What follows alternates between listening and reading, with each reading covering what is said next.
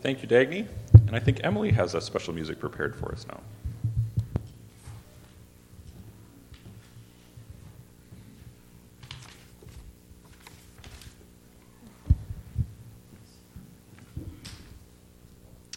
Unlike Drew, I get very nervous being up front, so extra prayers for me.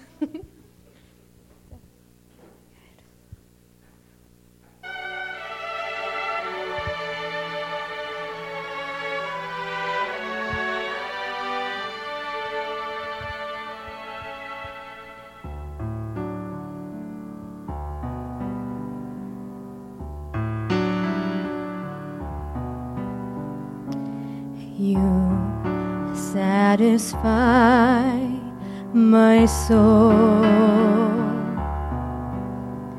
and I stand amazed at the blessings I've known, and still to this day the mercies you show make it clear to see that you love me, and you give each breath that I breathe. You color the skies with beautiful leaves. You've proven that you would provide for my needs. The way you fill me, Lord, how could I ask for more? And I'm satisfied, I've been cared for so faithfully. Oh Lord, hear my plea, and may it be that you're satisfied with me.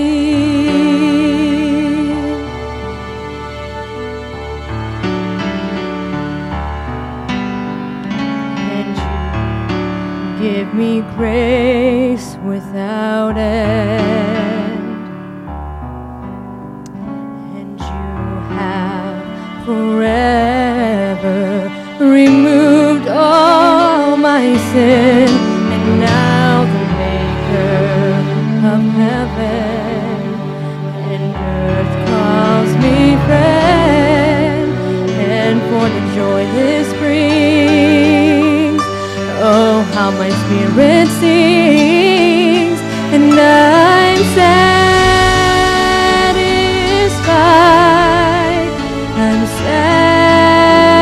satisfied, I've been cared for so faithfully. Yeah. But Lord, hear my plea, and may it be that you're satisfied with me.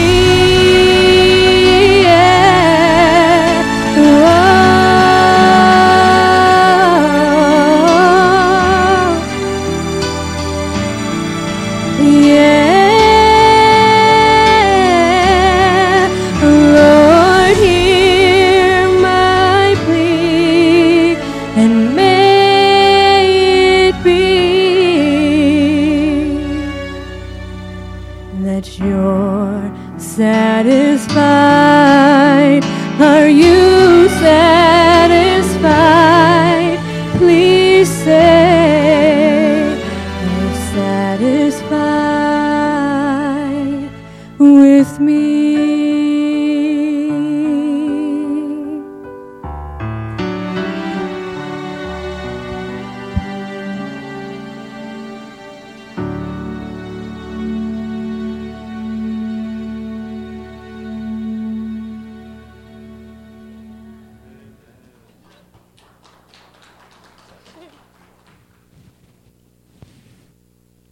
So before Elise comes up and our scripture reading. We just wanted to October is Pastor Appreciation Month, and we wanted to recognize you guys. So I asked Emily to stay here with us, but thank you so much for choosing Marshfield. We are so blessed and thankful to have you guys here with us, and we just wanted to offer you a little gift of our appreciation. Thank you so much. Thank you. Thank you, guys. Oh, and I forgot too, it's their 10th wedding anniversary this month. Yeah.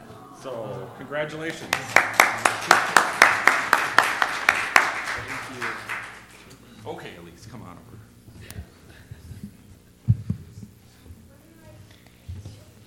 Our scripture reading is Revelation 12:11. And they overcame him by the blood of the Lamb and by the word of their testimonies. And they did not love their lives to the death.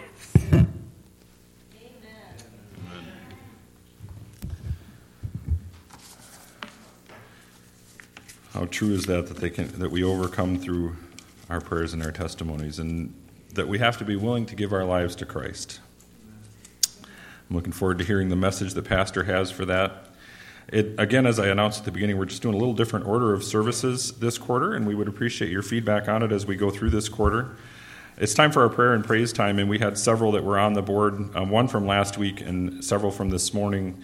The one from last week that I just wanted to bring to you again in case you weren't here to hear it then was a praise for Melody, praise for God's blessings for her family and friends with safe driving and flying to and from her daughter's wedding 2 weekends ago. And the biggest praise, her son Marcus was driving to the Milwaukee airport Tuesday morning, not this Tuesday, but the previous Tuesday, to fly out on business. And there was a very heavy rain while he was driving.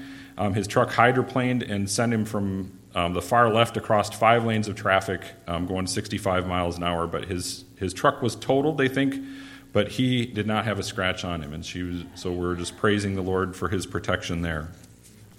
A couple other requests this morning. One from Donna Shotwell for great-grandma Irene Paulsner. She's from Sawyer, Michigan. She's just struggling with declining health and was taken to the ER this morning. She's the matriarch of her family, and we pray for her caregivers and for her family as well. So please keep Irene Paulsner in your prayers for her health as well. We have one here from Amanda Oliver as well. We had a prayer request from her that was put out during the week for her grandmother, and just praise for her grandmother coming out of her bad episode and of confusion. She's still a little confused, but she is doing much better, eating and drinking, and she will be getting out of the hospital, it sounds like, on Monday. So thank you for your thoughts and prayers, and we want to remember that as a praise and continued prayer for her as well. Also one from Dagny this morning, praise that her family in Orlando was safe during the hurricane, and also pray for Joy, her friend who is having some health issues. And I know we have some other praises that weren't on the board. I think Terry and Carol had asked for special prayers, and they were down on Sanibel Island in Florida, and they came back to Orlando before the storm hit. But they texted last night saying they had electricity back. They had been without electricity for a fair amount of time, so they were thankful for that being back on, and just thankful for the safety that everybody had down there as well. So praise the Lord for that, for his protection. We do have one from Vicki as well, and I wanted to read that real quickly. It says, prayer for my friend Roseanne. Her son was burned badly in an explosion in their cabin up north last Saturday, and he's in Madison on a vent with burned hands and face and thighs and feet, and also his dog as well was burned. So just pray for them. Also, we're going to be, we had the grief seminar during the spring or summer. We're going to be starting some grief meetings, which is just a more kind of study group type of meeting. And Vicky's going to be leading out in that, so we're working on a time and date for that. So we just ask that you would pray for those grief meetings that will be starting soon, that God will lead in that. And if you're interested in attending that, you can contact Vicky, and she can give you more information about that. We'll have announcements about it as well, I'm sure, as we get a little closer to that time. But keep that in your prayers. Also, pray for God to give Vicky a decision on her job and dealing with her manager, and also prayers for our families and missing members.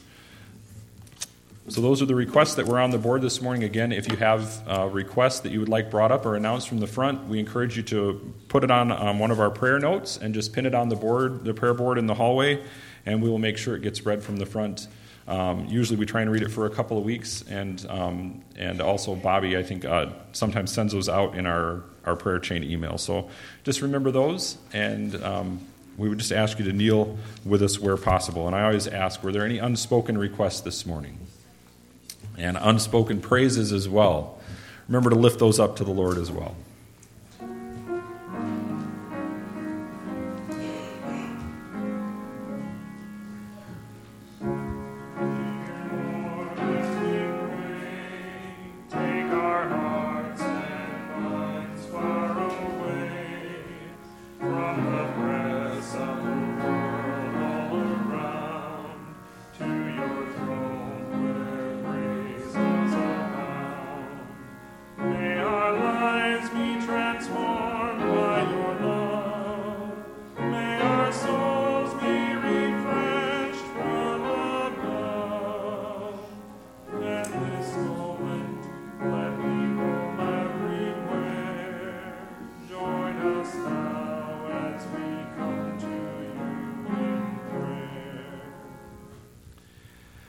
Dear Heavenly Father, we thank you so much for this Sabbath and for the gift of being able to be here, having the freedom to be able to be here and serve you and worship with you.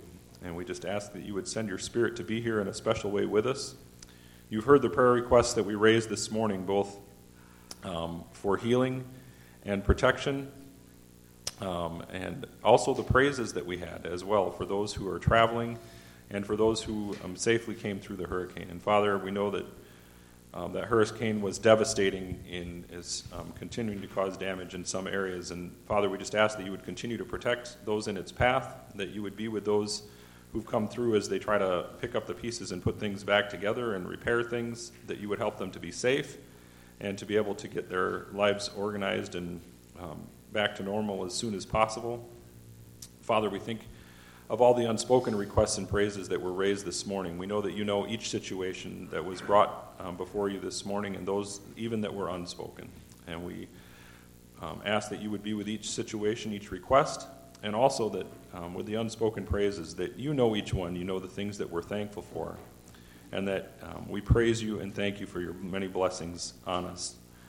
Father, we ask as well that you would be with Pastor as he brings us the message this morning. We thank you for him and his family being here with us in the district, and we ask that you would send your Spirit to be with him in a special way this morning as he speaks to us, that you would be on his lips and his tongue as he speaks, and be on our ears as we listen, that we might hear what we need to hear for each of us this morning. We ask this in Jesus' name. Amen.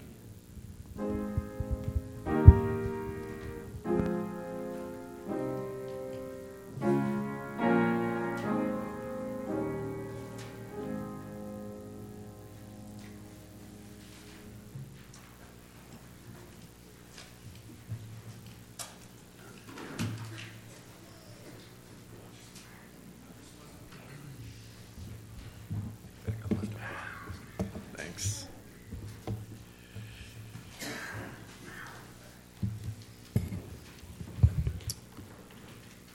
All right. Good morning, everyone. It's a great privilege to be here again. This is, I think, my second sermon here at Marshfield, so we're delighted to be here. We're having a lot of adjustments at home, and I'm enjoying getting to meet all of you in your homes. My visitation schedule, and so we've got couple more weeks of scheduling. So if you would like a pastoral visit, I'm happy to come and see you. And I think Miss Joy has that schedule. So if you would like to get on that schedule, please talk to her. So anyway, we will go ahead and pray one more time and ask the Lord to be with us, and we'll get into our sermon this morning. Kind Father in heaven, we want to thank you so much for this day. So thankful for this opportunity to be here, and thankful for this church, and thank you so much for just the warm welcome we've received here.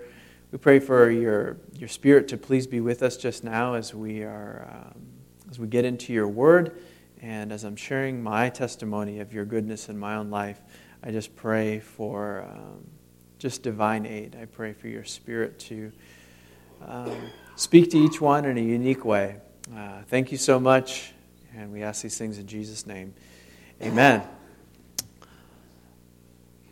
So testimonials have long been used by marketing companies to give validity or credence to any given product. Testimonials work. Why do they work? Because we as human beings, we can look at another person who's just like us, who has a problem just like us, and we see from their testimony that whatever given product it is worked, whether it's cleaning the windows, cleaning the floors, cleaning whatever. Testimonials work. Marketing companies have learned that, and they have implemented that in their sales tactics, right? And so we each have a product that we are trying to share with the world around us.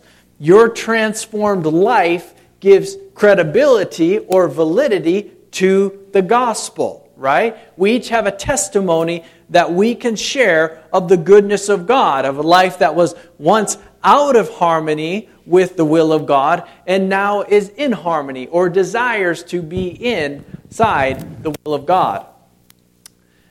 We each have a testimony. And so this is the story of my testimony. I've never given a testimonial sermon before up until last week. I gave the same sermon at the Rapids Church. And so I'm sharing my testimony today of how God has worked in my life story, and how God has worked in that. So I grew up in a blue-collar home, I'll say, in central Michigan. Nothing out of the ordinary, very, I'll say, average or normal upbringing. Both of my parents, however, though, they came from alcoholic homes. And so it was a very dysfunctional life, especially early on and even continuing throughout my teen years. They both grew up in alcoholic homes, and that was the life that I knew. Is this really loud? Are you guys okay out there? The sound? It's good? Okay. It just seems very loud to me for some reason. But I want you to be able to hear as well. So if you're okay, we're good. So anyway, my parents, that was the life that I knew, this alcoholic lifestyle. So not that they were really alcoholics, but they, the party scene, I'll say. So drinking on the weekends with friends. Until I was 6, 7, 8 years old, I'm old enough to remember when the transformation occurred from when they went from living that way to all of a sudden we were going to church every Sunday. I mean, it was like, okay, this is new, different experience. And so they quit their drinking and they quit their smoking. It was this real hard and fast change to going to church every Sunday. Unfortunately, our family dynamic was still very messy. My parents, having grown up in that kind of existence with the alcoholism, they had very poor conflict resolution skills. They had very poor ability to work through problems, to talk things out, forgiving each other, moving on, having a good relationship. Instead, it was just kind of like, there was always this like magma under the surface, and at the slightest kind of drop of a hat, because there was never any resolution, there was just always explosions happening. So it was a very messy family dynamic. My siblings and I, we didn't treat each other well at all. Not that it wasn't like normal kind of sibling rivalry agreements. It was like malintent. There was a very poor family dynamic here. In our interfamily relationships, while my parents kind of had this outward transformation of switching lifestyle. Christianity, I always tell people, our Christianity never really made it past the church parking lot, okay? It never made it into the home. It didn't transform the home. It didn't transform our lives. And so that's kind of how we got started, I'll say, in Christianity. And let me see. For me, in this 6, 7, 8 year time period, when I was around that age, we went to these, they just church hopped, They went to different churches every couple of years. I remember being in a Church of God for a while. I remember visiting several churches for a few times and then not continuing. I've spent the most amount of time in church I've been in the Adventist church the longest, but the most amount of time that I spent in church with my family was in a very charismatic style church. And so I had lots of exposure to various ideas and beliefs in Christianity. But I remember when we first got started, in the first year or so that we were in church, we would go to these plays. They would happen, I feel like, in the spring and in the fall of the year. And in these plays, they were called Heaven's Gates, Hell, and Hell's Flames. Has anybody ever heard of such a thing? It's a play that they... Anyway, we would go to these things, and I remember the first one, we're there, and what they do is they have these little skits, and it's like this reenactment of a person's life, and in their lifetime, they had some opportunity to accept or reject Jesus. And then after their acceptance or refusal of Jesus, they would then, some cataclysmic, tragedy would happen and they would be dead. And the next scene is them standing before the pearly gates with an angel in front of them, and the angel is going through the list to see if their name is in this book of life. And if the person had accepted Jesus in their life, then they continued on and through the pearly gates and they got to go be with Jesus for all eternity. However, if they had not accepted Jesus and they rejected Him, there was a stairwell that went off the stage kind of left, my right, your left, off over here. And it was a stairwell that went down.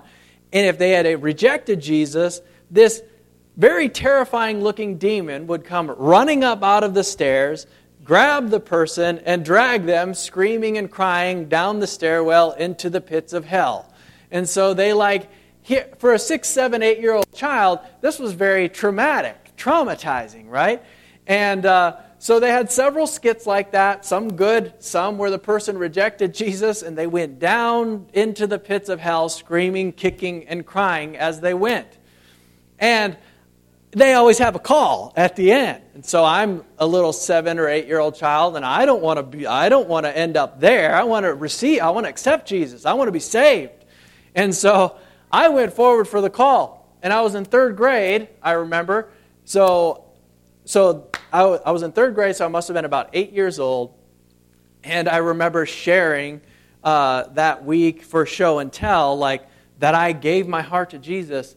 And I had gone to this play, and my classmates were all confused, but you're still alive, so how did you give your heart away? And anyway, it was confusing, but anyway, that's how I was in that age range when we came into Christianity, and as I said, the family dynamic, even though we were going through this transformation in some ways, it was still very toxic in a lot of ways at home. In our family relationships, we didn't really show any evidence of a transformed life. So throughout my childhood and into my teen years, I mostly went to church because I had to. I didn't, and all of my friends at church, they were the same way. They were there because their parents made them go to church.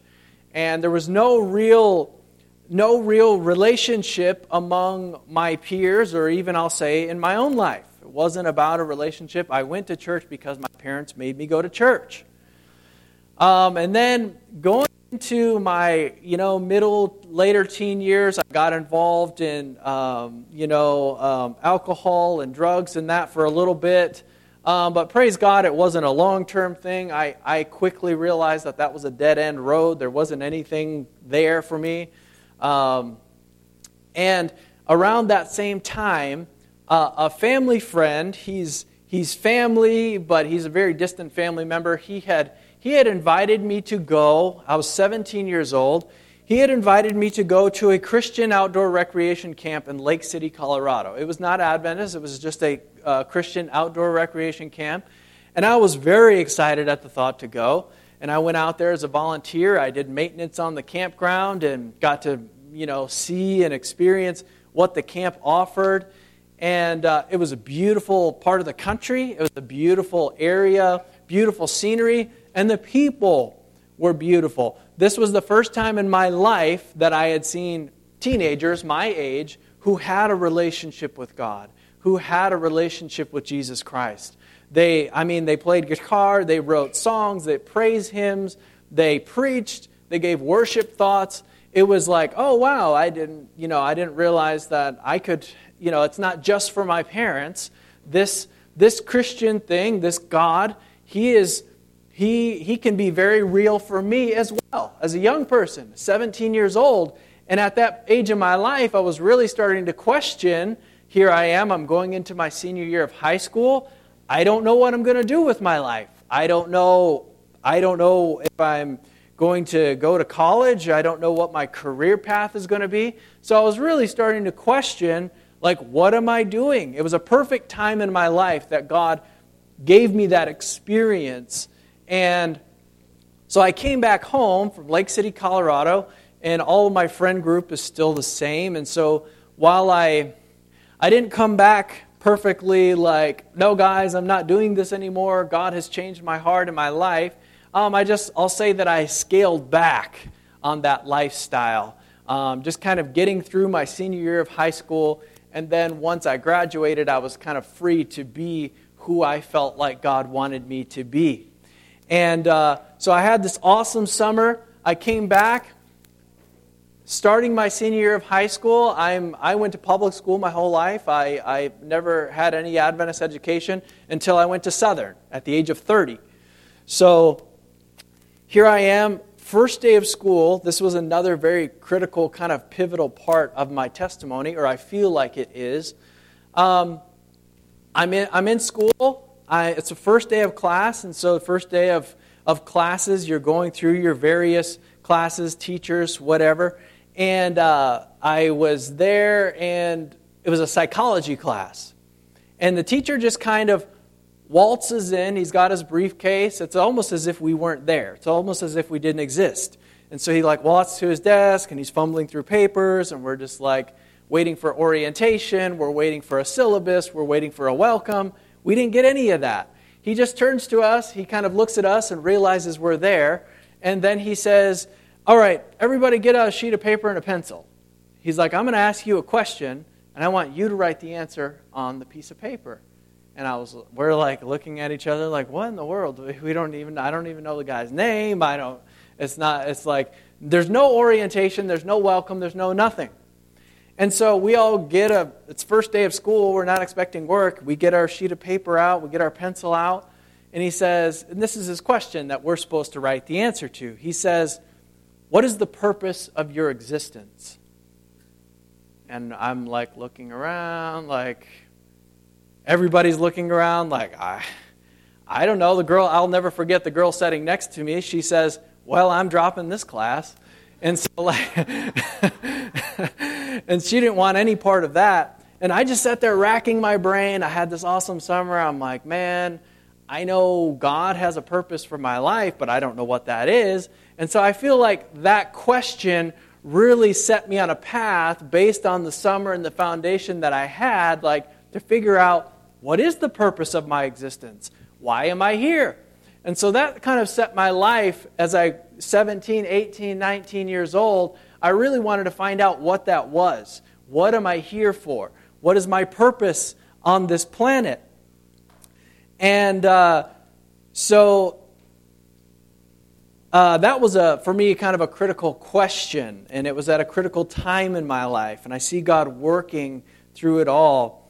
And that sparked a deeper relationship with God for me. I began reading the Bible. I began studying it. I memorized a lot of Scripture. My mind was very sharp then. I could just retain information much easier than I do now.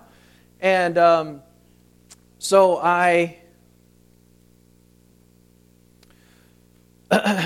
So anyway, as I'm like 18, 19 years old, I guess I was almost 20 years old, my parents, as my relationship is deepening with God and I'm really growing as a Christian, my parents decided that all religion, all Christianity was fallen. And the system to be fair, the system they were in was bad. It was a bad system. It was very much a health and wealth gospel. This prophet always needed more money, and they finally saw kind of the error in that, and they left church. And simultaneously with 3 other families, they left that church because of the same kind of corruption, I'll say, right? And so we started studying on our own. Every Sunday, we were reading the Bible through the week. I was really learning a lot about the Bible story, and as I said, memorizing a lot of Scripture. And about 6 months in, as we're studying together, every Sunday morning, we come to the Sabbath in the Bible, and we're just like, boy, I don't really see where God ever changed the Sabbath. And so we start keeping the Sabbath day. We start worshiping on the seventh-day Sabbath. Every Saturday we start meeting instead of on Sundays. And so along with that came clean and unclean foods. And then a few months later, I guess it was a little while later, around this same time, I'll say, I met my first Seventh-day Adventist. And I'm working as a welder at the time. I started doing that when I was 19. And so we're working in this manufacturing facility. I met him, and he was like a backslidden Adventist. He wasn't really like teaching or preaching or offering to do Bible studies, but he just shared with me, hey, my family's Seventh-day Adventists. And I'm like, oh, I'm a Christian too. And I was like, what are Adventists? What is that? And he's like, well, we worship on Saturday, on the seventh-day Sabbath. And I'm like, oh, I do too. So it was like all happening around that same time. And I got very excited about that. And I met his family, and we never, like I say, while we never actually studied together, that was my first Adventist influence. And they welcomed me into their home, and there was his whole family was Adventist. It was a remarkable thing. And so anyway, that had a great impact on my life. And interestingly enough, Rich, this friend of mine that I'm telling you about, he had been out of the church for many years, and he contacted me. Boy, this was in 2007 that I met him, and he contacted me. I hadn't had really any touch with him for about 8 or 9 years, and he contacted me about a year ago, and he was really struggling with alcoholism. He was just drowning in alcohol, and here I was pastoring, and he was my introduction to the church. I was just like, Lord, we got to get him out of this. How is it that I'm here at this place in life and he's way over there? And so we prayed him out of that. He was looking for help, and he just got rebaptized last Sabbath. And so I was really praising God for that he's in a much better place now. And his wife, who he met, he was basically not Adventist. She was not Adventist when they met, and she got baptized with him last week. So praise the Lord for that.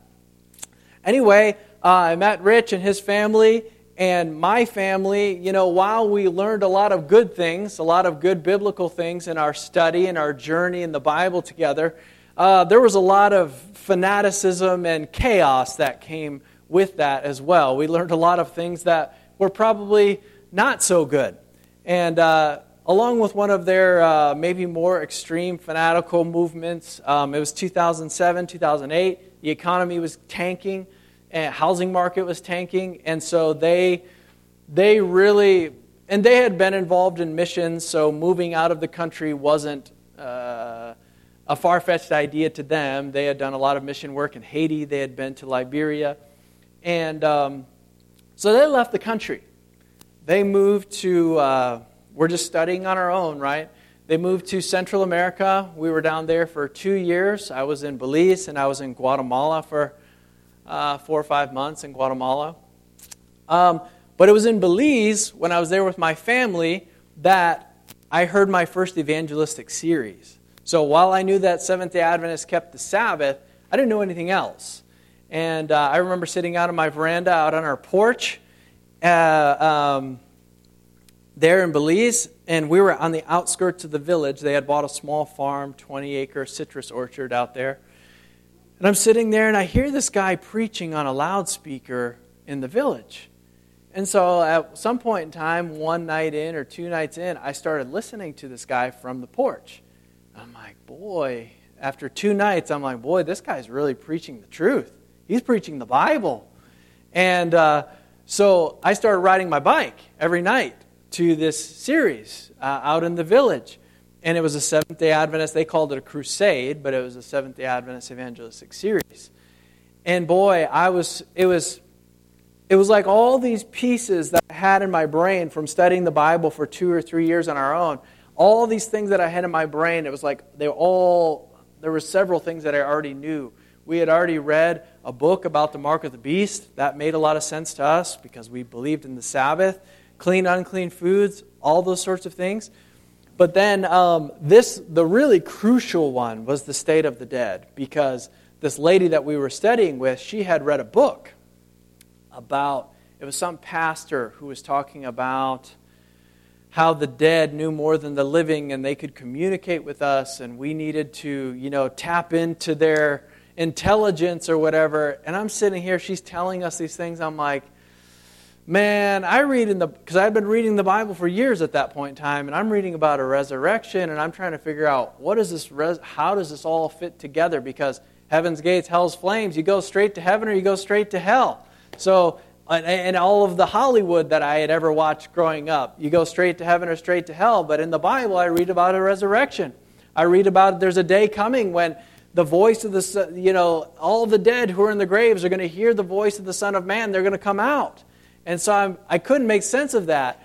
And that series was so critical at just the right time when this woman was studying with us that just, boom, all those puzzle pieces came together. And I was able to share the truth of the Bible with my family.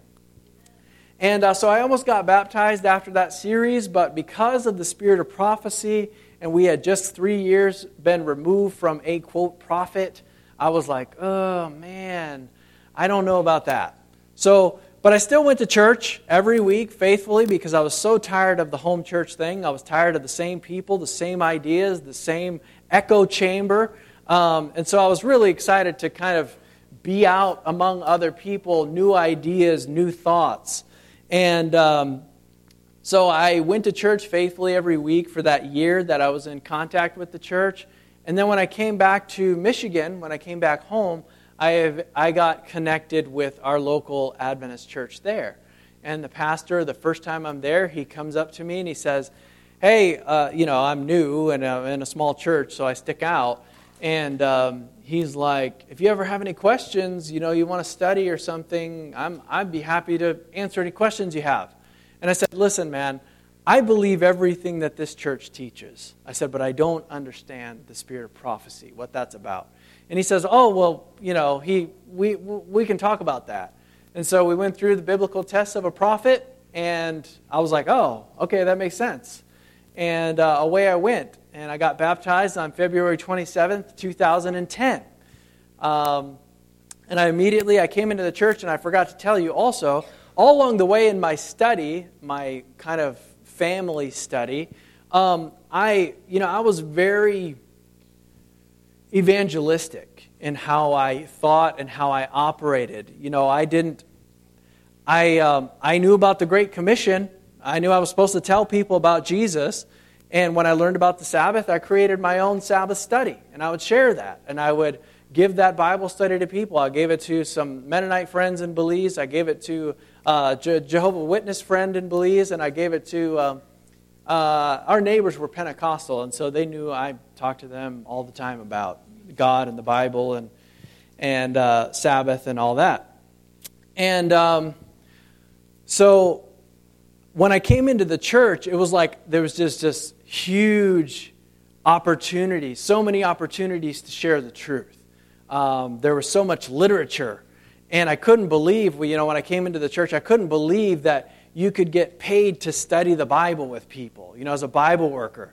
And so I was really had that fire to share. And so I wanted to go to a Bible training college, but I was very sick. I was very ill because of my time in Belize. I contracted, I don't even know what it was to this day, but I was very sick for several years, where I had a lot of gastrointestinal problems that created a lot of brain fog, and it hindered me from going to school. It hindered me from going to even a Bible training school.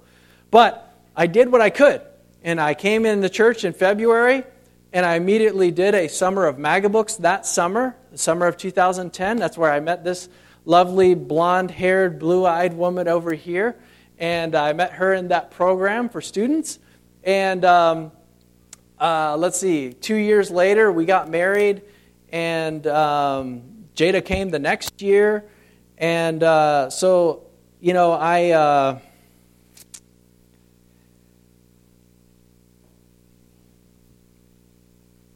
sorry, I'm just trying to catch up here.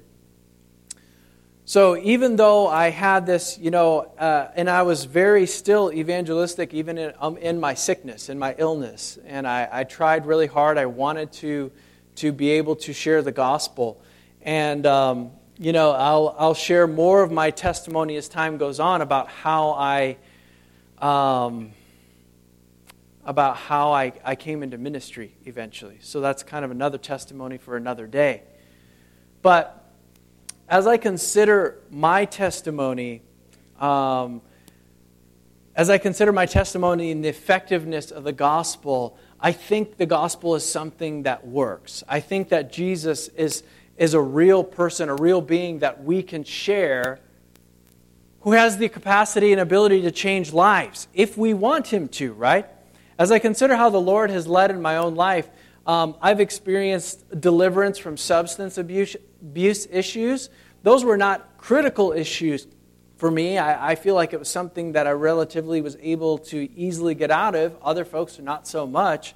But the greatest miracle in my own life, or I feel like the greatest miracle of the grace of God and His ability to change and transform lives, is all of the hereditary, cultivated tendencies that I had from that very messy kind of dynamic that I grew up in.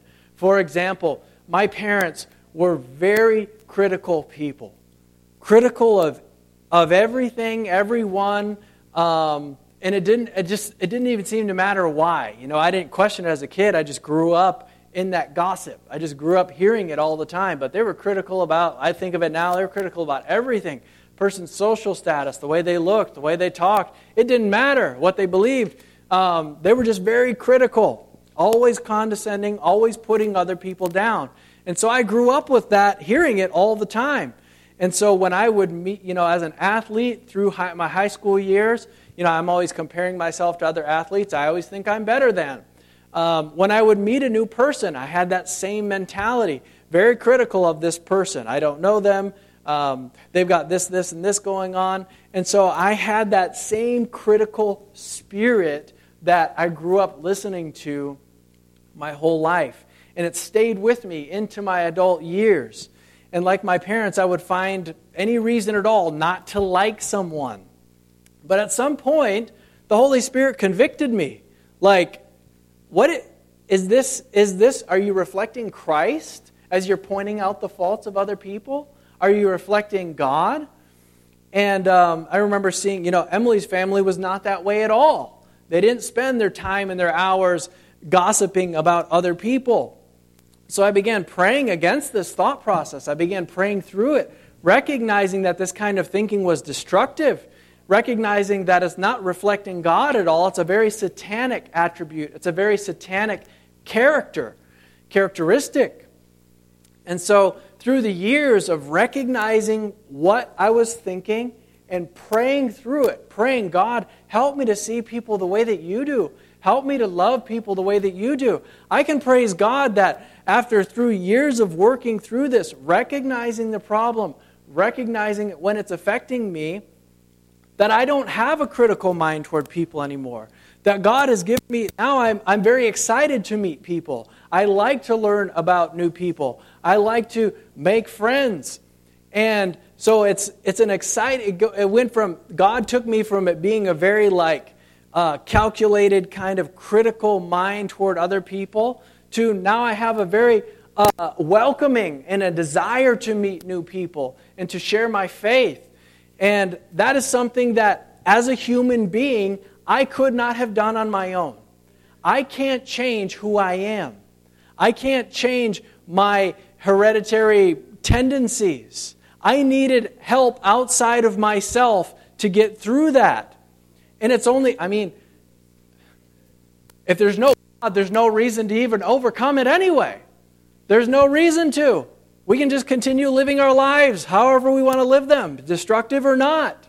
So without God and His desire and His love to share, His desire to share His love with other people through me, there's no reason to change. So I had to pray and ask God to help me, and He has. And it's those victories that I can confidently recommend the gospel as a means to live or to experience a transformed life. As I consider the complete lack of conflict resolution skills that I grew up with, compared to what my relationships are today, I can confidently recommend the gospel to you as an avenue, as a medium through which God can heal and change broken relationships. As I consider that way of living to the relationships I have today, all I can do is praise God for the goodness, for His ability to help in that situation. The gospel transformed this 17-year-old who had no direction or purpose in life to a life of direction and purpose. From graduating high school with a 2.3 GPA to graduating university with an honors degree, honors GPA. From being critical and hateful to an attitude of grace and happiness when meeting new people. From being selfish and miserly with money to a person who desires to be generous and give back to God with a grateful heart. That is something that only God can do. Because generosity it's one of His attributes. It's who He is. We overcome, as the Scripture said, we overcome by the blood of the Lamb and the word of our testimony. The blood of the Lamb is what saves us, and our testimony is evidence of the effectiveness of the gospel. Our testimony is evidence that God, that Jesus, having a relationship with Jesus, works to transform a person's life. We overcome through the blood of the Lamb. And our testimony is something that can never be taken away from any of us. What about you? Have you experienced the transforming grace of the gospel? Do you have a testimony to share of where God has brought you? And perhaps you're looking at your own life. Perhaps you're a fourth generation Adventist, and you're looking at your life and you're like, I don't have an experience like that. Perhaps you're looking at your life and you're wondering where this gospel fits in. I'm going to tell you a story very quickly. I'm out of time.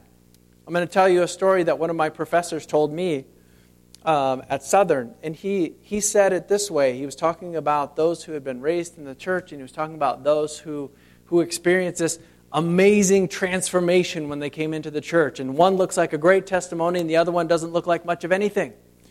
So he compared it using horses. And he was talking about this kind of parable of these two horses. One of them lived his life in the field. He did whatever he wanted, whenever he wanted. He was not bound by anything. He had never experienced a halter or a bit or a bridle. And so he lived his life however he wanted to live it. And then there was another horse who grew up in the barn. And he had the kids playing on him, and he had a halter on him from a young age. And he was very docile, calm animal. And he lived his life, and when it came time to break the two horses when they're 2 years old and put a saddle on them, for one of those horses, it was a very traumatic experience because he's like, hey, what's going on? Somebody's telling me what to do, and I want to live my life the way I've always wanted to. And it was a very traumatizing experience. And for the other horse, it was like another day in the life. And so he kind of posed the question, if you were to ask those two horses, what do you remember the day you got broke to ride? One is like, yeah, I remember that day. Very traumatizing, very cataclysmic, very much altered my life. And for the other horse, he's like, boy, I don't actually remember the day. It's just kind of always been. And so he used that as an illustration for those who maybe had grown up in the church versus those who had this very huge testimony experience. But he's like, in the end, they both have a relationship with God. You're no less saved. Like Emily, she's like 4th generation Adventist, and I just kind of share, it's like, you didn't have to experience the pain and the heartache that came with all that outside or that lost, I'll say, upbringing, with alcoholic influences, with personality disorders, with all that mess. And so I share that to kind of help people feel rest assured that maybe you didn't have this crazy dynamic experience, but you're no less saved. You're no less in a relationship with Jesus. You've just been a better reflection of Him throughout the course of your life than I was. And that's what we're here to do. We're here to reflect Christ to the world and His attributes. My admonishment for you today is to consider your own testimony, to pray for conviction from the Holy Spirit. Conviction is a good thing. The Holy Spirit's job is to convict us of sin and righteousness and judgment, and our job is to respond to that conviction. As we move forward in our relationship with Jesus, He is making us more like Himself. And I would encourage each of you to consider your own testimony. If you don't like where you are, then go back to the source. Go back to Jesus for the grace to overcome. The source is the same. He will help you. He says, if you abide in me and my words abide in you, you will bear much fruit. Sometimes we get caught up trying to fix the fruit and forget that it's the source that is lacking. If we're not connected to the source, the fruit's going to be bad. You're not going to be able to fix the fruit. You've got to go back to the source and reconnect to the vine. As a branch to the vine, He says, we are to be connected. Go back to the source. So that is the story of my testimony coming to the church. And I want each of us to consider our own testimony today. As I say, if you're concerned about where you are, if you're concerned about your own testimony, just reconnect to Jesus. The nuts and bolts of Christianity are very simple. Very simple. You have prayer. You can connect with God through prayer. You can connect with God through the Bible. And in sharing your faith, God gives us more to share. So it's kind of those three things. Praying, studying our Bible, and sharing our faith. That's how we grow as a Christian. So just reconnect to the source, and you'll find your Christian life revitalized.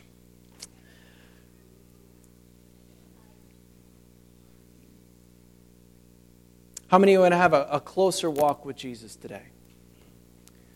Amen. I think that's all of us. So I'm just going to pray and ask the Lord to be with us as we consider our own testimonies, as we consider where God has brought us, and as we consider the ways in which we want to continue to grow in Him. Let's pray. Kind Father in heaven, thank you so much for your goodness toward each one of us, that you're an individual God who has a relationship and a purpose and a plan for each one of our lives. And Lord, we just want to be in harmony with whatever that plan is. And Lord, as we consider our lives, if we find that we have deviated from your will, Lord, please just draw us back to yourself. Please, Lord, help us not to give in to the inclination to run like Adam and Eve did, but let us run to you rather than running away from you when we're in trouble. Please help us, Lord. Help us to be Lord, we just want to get to know you better as the friend that you desire to be, as the Lord of our lives. Help us to yield more fully on a day-to-day basis. Please guide us, keep us, continue to walk with us on this wonderful Sabbath day. And Lord, we just pray that your will would be accomplished for our lives. We thank you and we ask everything in Jesus' name. Amen.